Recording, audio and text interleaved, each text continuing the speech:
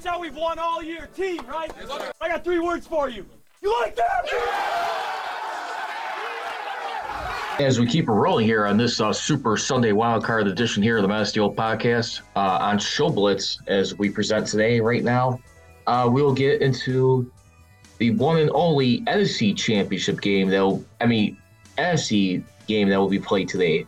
That will be the Minnesota Vikings hosting the New York G-Men Giants right here, which should be an interesting contest right now. A lot of people who really suspect that this could be an upset special for the Giants right here. Brian Daboll, who comes in his first year with the Giants, coaching this team right now. Going to be some real interesting stuff right here as we look at it. This will be the second appearance at the U.S. Bank Stadium for the Vikings since the Minnesota Miracle 5 years ago already. 5 years ago yesterday was the anniversary, which eliminated Drew Brees and Sean Payton of the New Orleans Saints, which saw a 61-yard bomb by Case Keenum right there as they wanted to win 29-24, and they did not go for the extra point attempt. Time expired. They won that game 29-24. Kevin O'Connell, who comes in his first year, like I said, as Vikings head coach, has won the division with a 13-4 record for this team. Congratulations to them. The Vikings right now looking really dapper right now, trying to pull off something here, give them a lot of look forward. He comes into a situation where the Vikings the previous year, who finished under then coach Mike Zimmer, 8-9 right there, so improves in 5 more games. Winning the NFC North. They were the only team in the division to make the playoffs. Aaron Rodgers and the Green Bay Packers had an opportunity to get into the playoffs as a 7th seed. That did not happen. Vikings instead face off with Giants right there as we look at it. And as you know right now, the standings for that right now, the Vikings who come into this conference right now, the NFC and particularly, they are the number 3 seed. But the 49ers right now, yesterday, they have defeated the Seattle Seahawks. They will be automatically hosting a divisional opponent right here in that contest. So we'll find out right now all shortly, because if the Giants do happen to win today versus the Vikings, if they do pull off the upset, the Giants will travel to Philadelphia to take on the Eagles, and the 49ers would host the winner of either the Bucs or the Cowboys right there. And I think that could be an interesting matchup in and of itself right there. Don't think for a moment that Tom Brady has let that stuck in his craw, losing in front of his hometown to the very last pick of the draft in Brock Purdy right there. We'll preview that game this evening. The Cowboys visiting Tampa take on TB12 and the Tampa Bay Buccaneers right there, or as they always say, Tampa Bay. As for this matchup, like I said, Kevin O'Connell, who's done a terrific job as a Daboll, his team ranks 8th with 424 points, as 7th in total offense with 6,145 yards right there. And right there, too, the Minnesota Vikings, which also, by the way, in addition to win the NFC North right there, their 1998 team still holds the record for most touchdowns scored in a single season, which is a 64. The Vikings, they do have 50 this season, and we'll see how this is going to be able to be pulled off right now. But as we look at, like I said, Kirk Cousins, who I just mentioned a few moments ago right there, he's a guy who's definitely had his moments struggling on prime time as a career and in big-time games, to say the least. A guy who's really been like a journeyman quarterback, to say the least. Not a journeyman quarterback, but who came over from Washington after taking the job from RG3. And if we look at everything right there, for the most part. He is 4-11 in big games, especially under lights. This is going to be a late afternoon game, but Kirk Cousins, for the most part, when you break it down, I mean, as far as like in the postseason, he has a 1-2 record.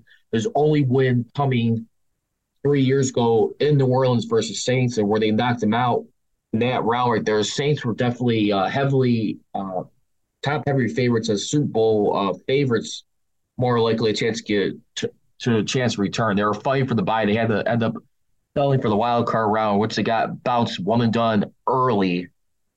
And that was the New Orleans Saints' last one and done since 2010, where they had to go on the road versus Seattle Seahawks, who had a losing record as defending Super Bowl champs.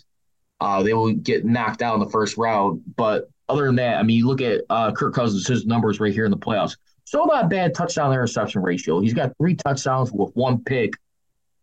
He's through for 774 yards altogether, with his highest being versus Saints, 414 yards through the air. He was 40 of 60 in that game right there. And he got sacked. I mean, in the playoffs, this is totality of the playoffs, excuse me. But in that game and where he feed the New Orleans Saints right there, I mean, when you look at that game, Kirk Cousins, he went 19 of 31, 242 yards. He had 1 touchdown. He got sacked twice. But also, too, he had a pretty darn good running game, too, along with Dalvin Cook. Dalvin Cook, by the way, too, who's also having an extraordinary year as well. He's rushed for 1,173 yards, 8 touchdowns.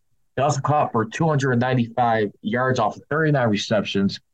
He has 1,468 yards of scrimmage, which includes 10 touchdowns altogether, 2 receiving, 8 rushing touchdowns for the most part. And you got to believe right now, I mean, this team is clicking on all cylinders right here.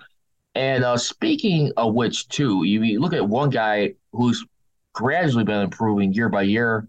Has been their top receiver here on this team. I mean, for the Minnesota Vikings, when you look at it, that'd be Justin Jefferson, who was drafted as the 22nd overall pick here in the 2020 NFL draft right here. Out of LSU. He's had a career year. He has had 1,809 reception yards off of 128 receptions with 184 targets, which his receiving yards ranks first, along with 8 touchdowns and a rushing touchdown. He's made the Pro Bowl every year, and congratulations to him. This is his very first All-Pro year for him this year. The Vikings, for the most part, have a pretty good home record. They are 8-1 this season for them, which is really good. I like to see where that ranks with everybody else in the league. But that is pretty impressive right there. And you got to believe the Vikings are liking the fact of having home cooking. The only loss they had this year at home is where they got destroyed by the Dallas Cowboys back on November 20th. That was a 4:25 p.m. Eastern game. They got crushed in that game, 40-3 by the Cowboys right there. And you looked at it right there. I mean, what was one of the biggest things that stood out too? They got outrushed on the ground by over half, more than double, excuse me. 151 to 73 yards on the ground. They were outgained. Did not have any answer on the passing right there. And plus, two, they were also -1 in the turnover ratio, which is another thing. It's going to spell doom for almost any team if you lose a turnover ratio. But anyway, I mean, since that game right there, I mean, the Vikings have only lost 2 more games, where they went 5-2. I mean, and they've been scoring like in the upper 20s like since then, basically. So you got to look at it this way. I think for right now, Brian Daboll, on the other hand, he has taken the Giants from a 4-13 the previous season to this year 9-7-1. Kirk Cousins, he has pretty much dispelled the old concerns about showing up in big moments, but Cousins can put a punctuation on the end of that statement by bringing it home in the playoffs. And speaking of quarterbacks, too, you look at the other side, too. A guy who still has some question marks right now. He's at the end of his rookie deal right now. You look at a guy like Daniel Jones right now. Daniel Jones, who was a 6th overall pick back in the 2019 NFL draft, who comes in right now.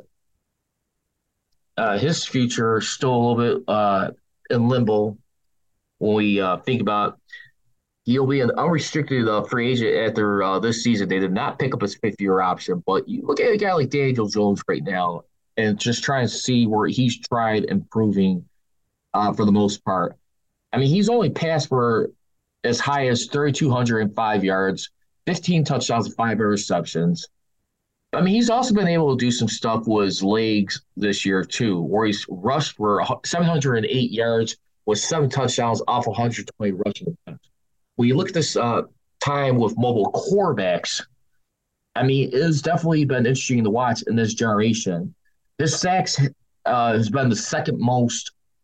He has been sacked the second most time in his career with 44 for a loss of 243 yards.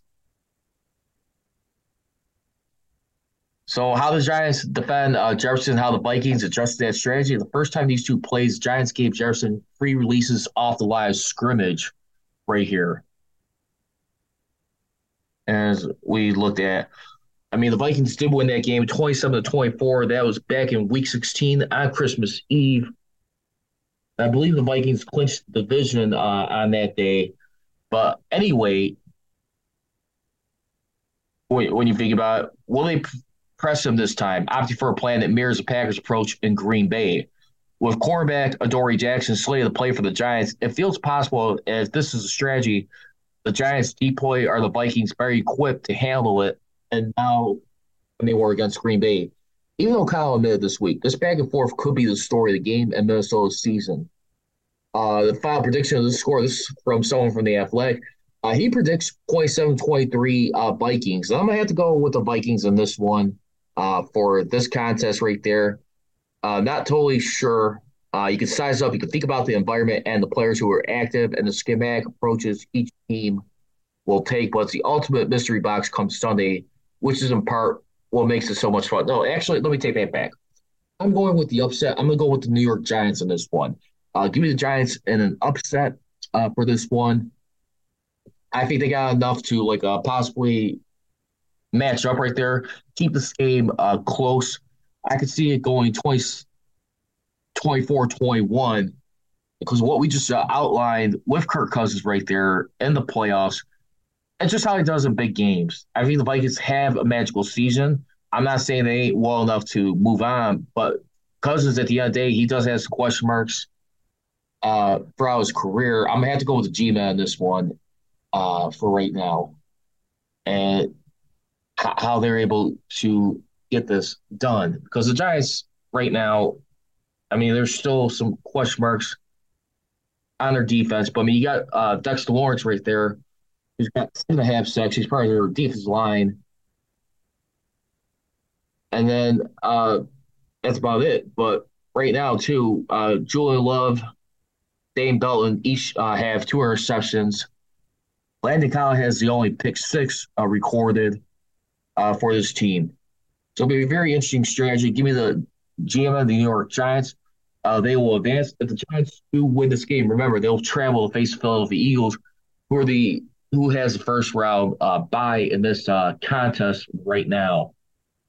And that's going to do it for this preview edition here of the Vikings hosting the Giants this afternoon. Remember, it's going to be a 4:25 p.m. Eastern game, which you can watch on Fox and on Fox Deportes. For Charles Price Rich, you can follow me on Twitter at MansSteelCGR and on Instagram at MansSteel.